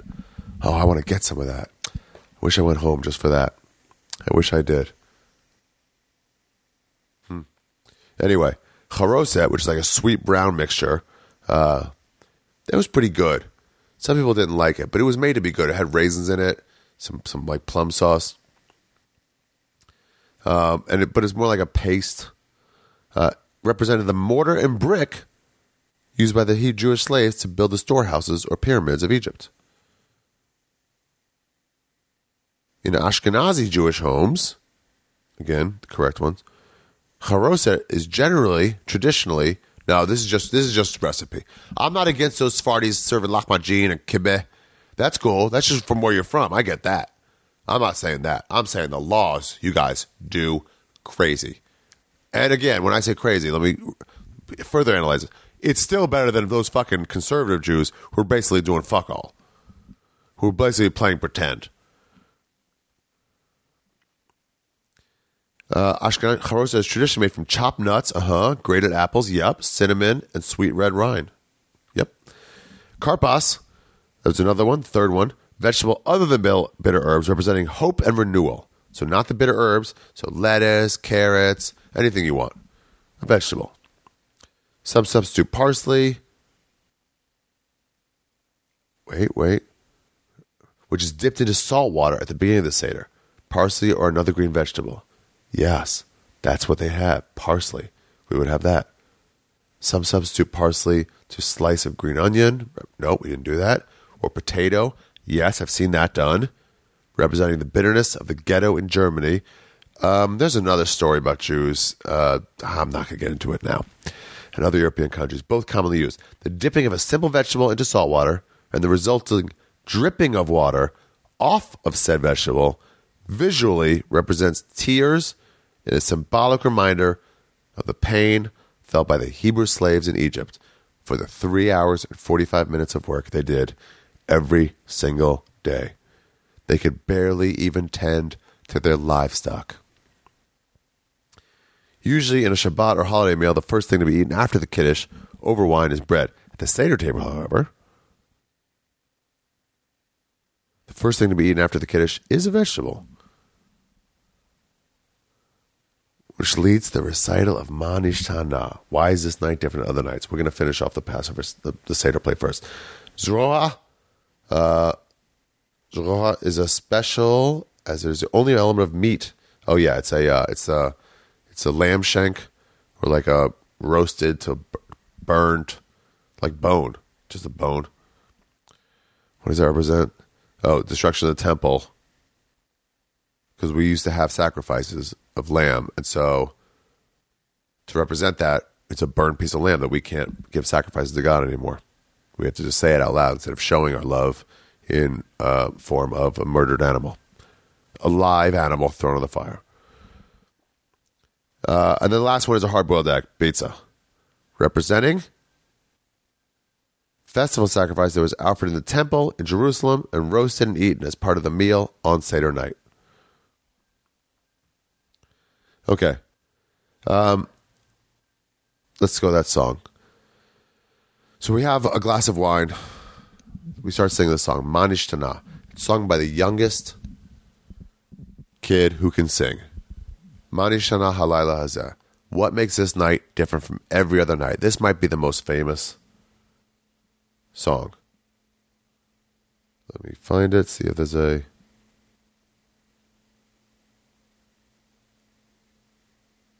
Ma Nishtana. Oh, no, I didn't have it. Sorry, you guys. I'm not prepared. Yeah, this is the most famous one. It's that and Diana, but I think more people know Ma Nishtana. So the youngest person sings it. It's embarrassing as shit. And he has to say, why is this night different than other night? Because he has got act like a fool. Ugh. Ma Nishtana, Wikipedia. It's not going to have it in Hebrew, is it? Oh, yeah. Ma Nishtana halayla hazeh mikol haylot. Shebechol haylot anu mochlim chametz umatzah. Halayla hazeh halayla. Ma Nishtana halayla hazeh mikol haylot. From all the other nights. Why is this night different from all the other nights? Shebechol halaylot anu ochlim chametz umatzah. That on all the nights we eat both chametz and matzah. You're allowed to eat matzah later. You're not allowed to eat chametz now. On this night we only eat matzah. Halayla hazeh, kulo all matzah. Halayla hazeh, this night, kulo matzah, only matzah. On all the nights we eat many vegetables. On this night, more. We also eat other vegetables. You can have vegetables in the meal. All the nights we do not dip vegetables, even once. On this night, we dip twice.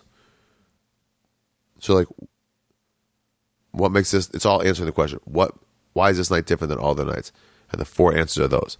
And this is the fourth. That in all the nights, some eat sitting, others reclining. On this night, we're all reclining. We recline to show our freedom.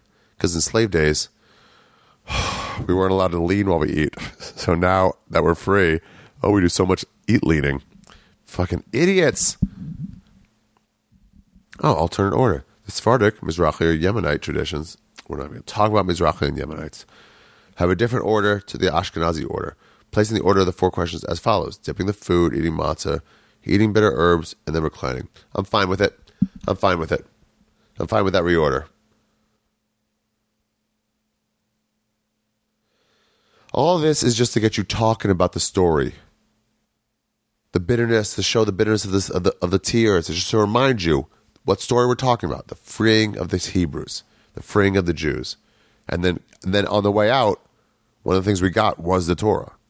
Moses went up after he let us out, got the tablets, threw them down, but God gave him to give us the fucking Torah. That's it. That's when we became Jews and not Hebrews. Oh, wow. It really does commemorate the beginning of Judaism. The story starts earlier, but the story of Jews start right now. Huh. Interesting. Well, so we have 4 more glasses. All we do is a bunch of singing and fucking praying. There's also a full meal in there. There's things you do where you say a prayer and the full wine glass, you put a pinky in, then you dip it on your plate. So you have like little spots all the way around your plate by the end. It's fun. I mean, it really is fun. You get to stay up so late. It really was a fun time as a kid. But it's tiring. At some point, the kids start to conk out and they go sleeping. But they all stay up. At some point, after like 13, 14, you're staying up. For sure, after 12 and for a girl and 13 for a boy, you're an adult now. You're staying up. You can complain all you want, but you're going to be fucking mad. Anyway, we drink the rest of the 4 glasses, space them out, but it's still 4 big glasses of wine. Drink regular stuff in between there too, water and soda, whatever they serve. Kosher Pesach soda. And then at the end, your dad's like, all right, time to say the fucking last prayer. Where's that? Okay, I'm going to go find where I hid the dessert matzah. And he goes back there and goes, double cross? There's trickery afoot? Someone's stolen the afikomen. And the kids start laughing. And he's like, who has the afikomen? And whoever's got it, be like, it is I. I have the afikomen. And your dad's like, give it to me. And they go, no way. No fucking way, old man. He's like, what? What is this? You think you're just going to give it to you for free? Old man, it's a new man's world. And I'm taking over. What do you want for it? I'll tell you what I want for it. And that's your chance to fucking hold the whole table hostage. What do you want? If you ask for something too much, you're not going to get it. I'll tell you why in a second. But if you ask for too little, you've wasted it. So what do you ask for? A car when you're 16? Sure, possibly. That's when you find out what kind of tax bracket your parents are in. If that's something they can commit to, 7 years down the line. Or if that's something they're going to be like, no fucking way. That's never going to happen. Shut up. That baseball card you always wanted? A fucking new football? They might try to bargain you down. Just teach you how to fucking do it. Teach you how to be a man about it. Grown up, excuse me. But if you ask for too much, you go, no. And if you go, well, I'm not lowering my price. Your dad's going to be like, come on, give me something real. And you're like, nope. It's a Lexus right now or nothing. Like, we don't have enough money for a Lexus right now. No. All right, then don't get your afikomen back. Come on. And they start saying, I can just use any piece of bread if we lose it, because some people lose it. You're like, that's not true. All right, then use any other bread. Then why are you even talking then? Then why are we even talking? You say bike, I say Lexus. And they're like, all right, come on, give me the bread. Give me the matzah now. Please, give me the matzah. No. Lexus, give me the matzah. And he starts getting mad, and then you start getting punished. If they can't get it, you think the government's just going to go and bargain in good faith if you're not giving it up? They're going to force you out. Look at what they did in Chavez Ravine with the Dodgers. They offered those people money. If they didn't take it, they said that wasn't good enough. They got forced out for pennies on the dollar. And that's what's going to happen. So don't ask for too much. And then the meal's over. And this fucking 6-hour deal's done. And then you have to do another 6 days. Oh, maybe I'll get some more Jack Links. Hold on. Okay, so Jack Links are good. Do not, after you eat a Jack Links, put your finger into your nose, because whatever's on that there's some spice in there for sure, and your nose is not used to it. I guess technically don't put your finger in your nose for anything, but let's be honest. If that's going to happen, it's going to happen. I'm not trying to tell you to change your life. I'm just trying to live the life you're living, but live it better. Okay. Well, that's the Passover Seder. That's it. And so then after Pesach, after Passover ends, you got to do a bunch of work. It's over. Sometimes you go out for a slice of pizza. The Nut House used to be open. Harry's Nut House. This episode is brought to you by the Nut House, everybody. We want the great taste of awful, awful kosher pizza. That's all that's to offer in Kentmore, Maryland. It's the Nut House. Wheaton's finest. The Nut House. They used to serve nuts, and then they stopped making nuts. They also used to sell masks. at the Nut House for a while. He made his money, Harry, wherever he could. He died, but his tradition lives on in that awful salt-only pizza that my brother loves for I don't know what reason. I guess like nostalgia. I mean, it's bad, and it gets cold fast. It's like lunch pizza, really. Anyway, I ate a whole one of those once when I was growing up. With my growth spurt, I could eat. No, I could do that, but I feel disgusting with myself. So, I mean, if you leave a pizza out, I will continue going back to it at a party until the pizza is gone. And I'll be like, oh, I assume lots of people ate lots of this. But you could just see, I ate a whole pizza. So after Pesach, you got to put everything away. You got to go down, get the chametz stuff, bring it back up, get the Pesach stuff, first box that up, make sure that's out of the way, so no chametz. Then you put that down. Nothing can touch it. The last step is you get the bread out, so nothing's going to touch it. You know you have to like go into your pantry, into your drawers, and cover those up with laminate. Yeah. So that way, no chametz that might be on the shelves touches your shit.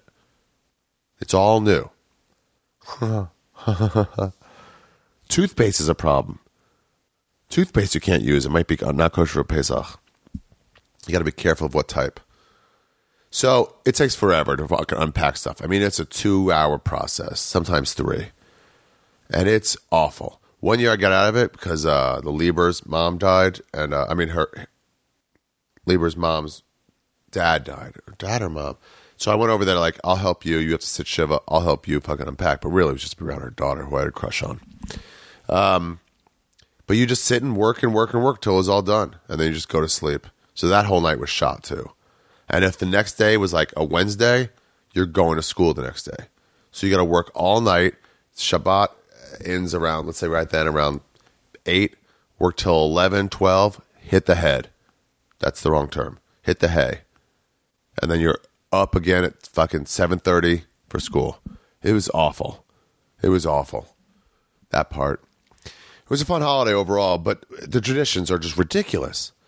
I mean, you're holding up a fucking burned lamb shank to be like, this signifies... But you say it in an old ancient language. It's not even modern Hebrew. It's ancient Hebrew. Ma nishtana. We make the youngest. Ma nishtana. It's like Indiana Jones. It's like one of those fucking cultures that Indiana Jones fucking goes and visits.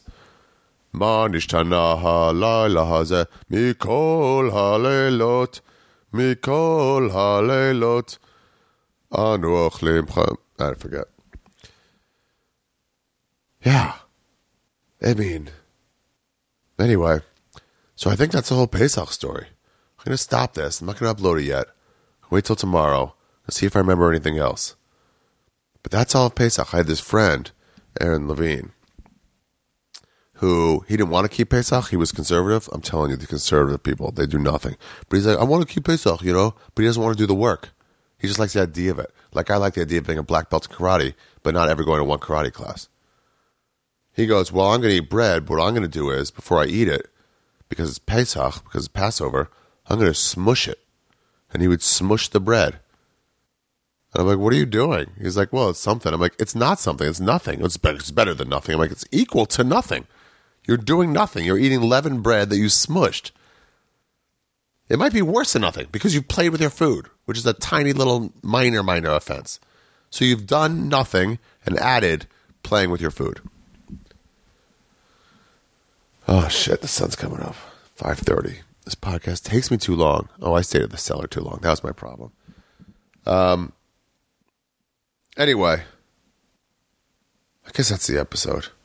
No, I'll wait till I see what I come with tomorrow morning, and I'll do a good wrap-up tomorrow. So until I forget, that's the end. What did we finish with? I'll say it out loud so I remember. Did seder.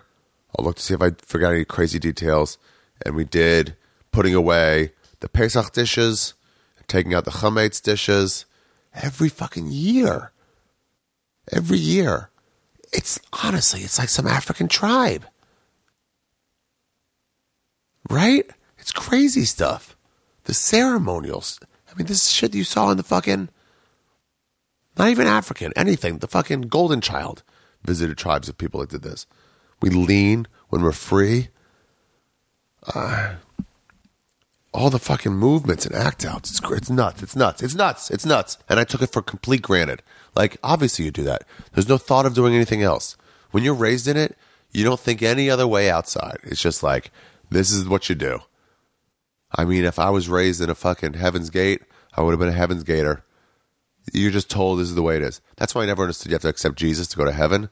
Because if you're raised in it, you have a chance, a way better chance than if someone who's raised not with Jesus. That would mean that you have an unjust advantage of going to heaven over me. And that's not a fair God. That's the kind of God who kills fucking babies to prove a point to their adult. Oh, yeah. Oh, yeah. All right, you guys. I'm putting it on pause, and I'll wrap up tomorrow morning, in the morning. Die-die-yano, die-die-yano, die-die-yano, die-yano, die-yano, die-yano, die-die-yano.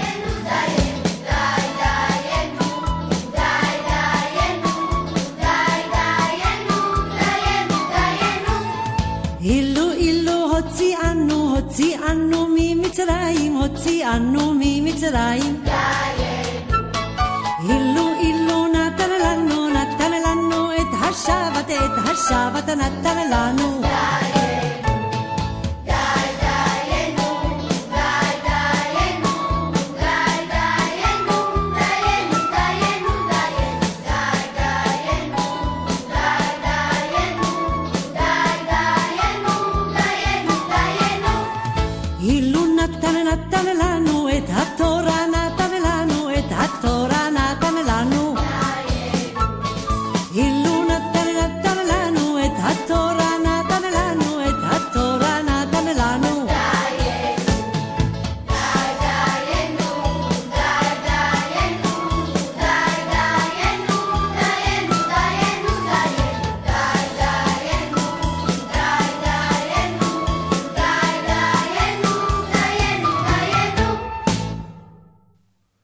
Well, that's the episode, you guys.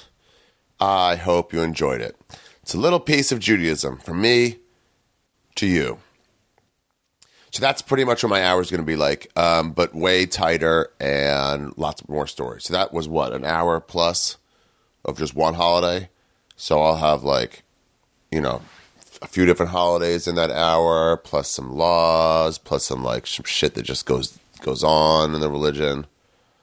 Just all tightened in front of American comedy clubs. I mean, you'll see it. It's pretty fucking fun. My favorite place to do it, I think, so far was Salt Lake City because they're so religious.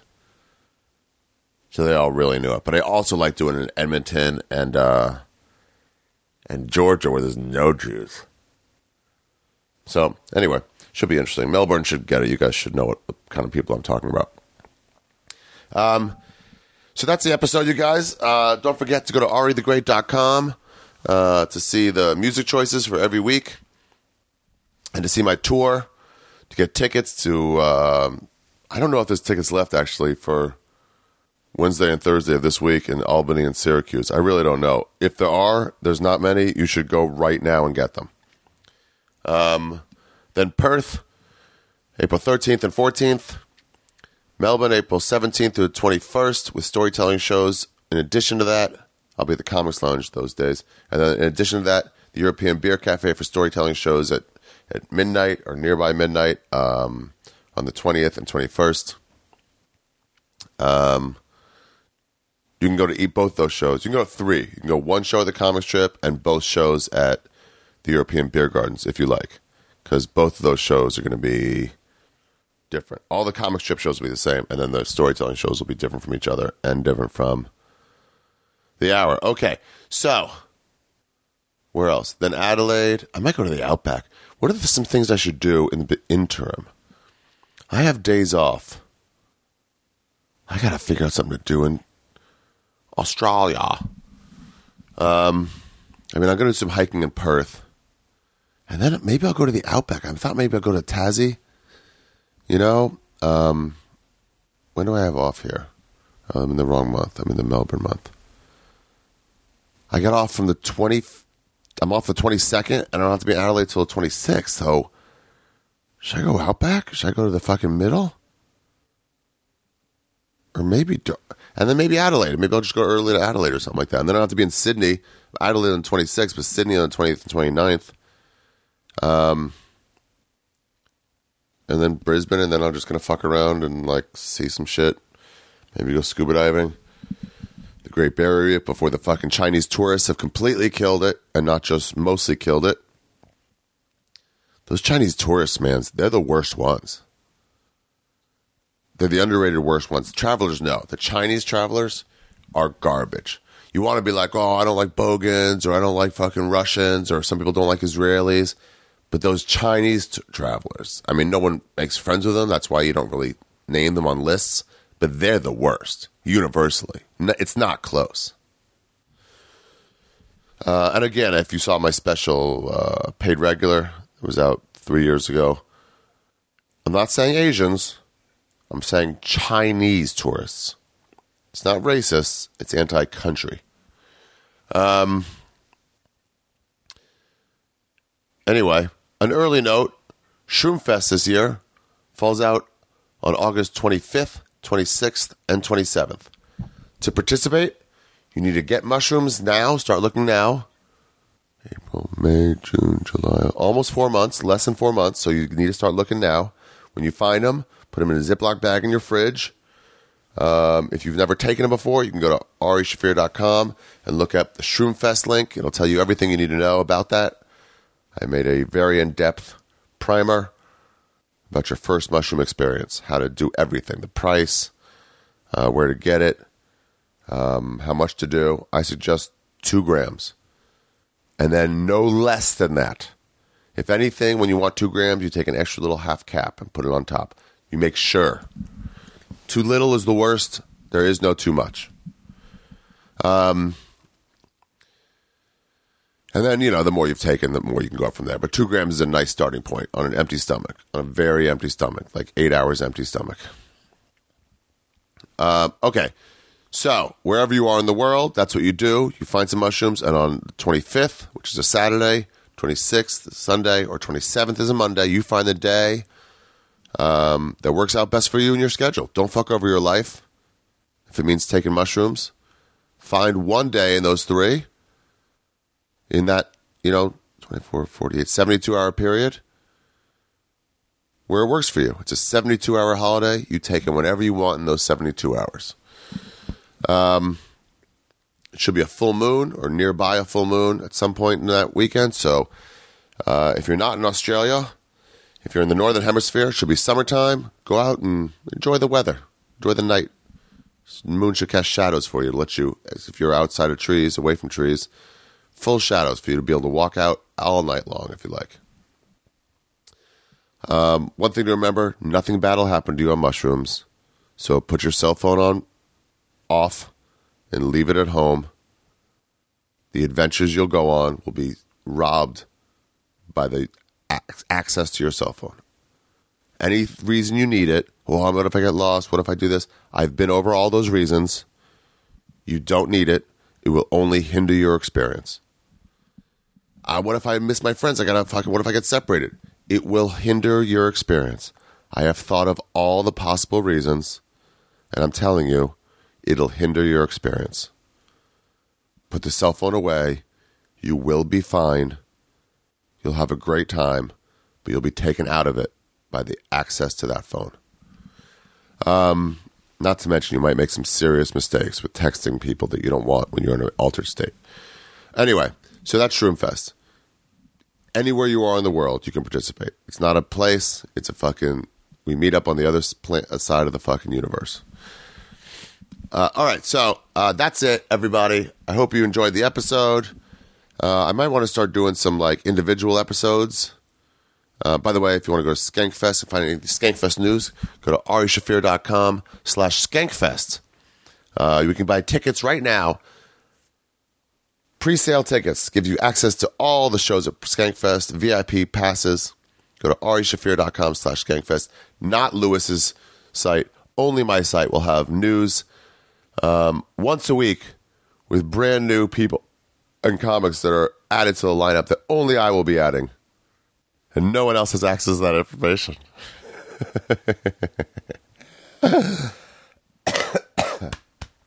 All right. Yeah, that's it, everybody. Oh, so I might do some sort of like, I don't know, mailbag kind of thing to get me talking. I mean, there's ways to get people talking. The Dollop has it great, where they take like an American piece of history. That's a great podcast if you're looking for a new podcast, The Dollop. But yeah, I might start like make a mailbag or something and take questions about whatever. Your own life. I saw a Burr thing.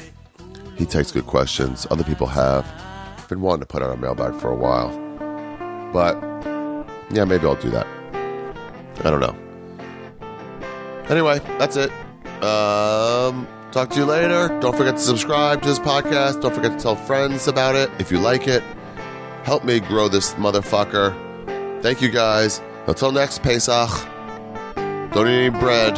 Wait, no. Eat bread in between, but don't eat bread until, I don't know when Pesach's over. I think Saturday.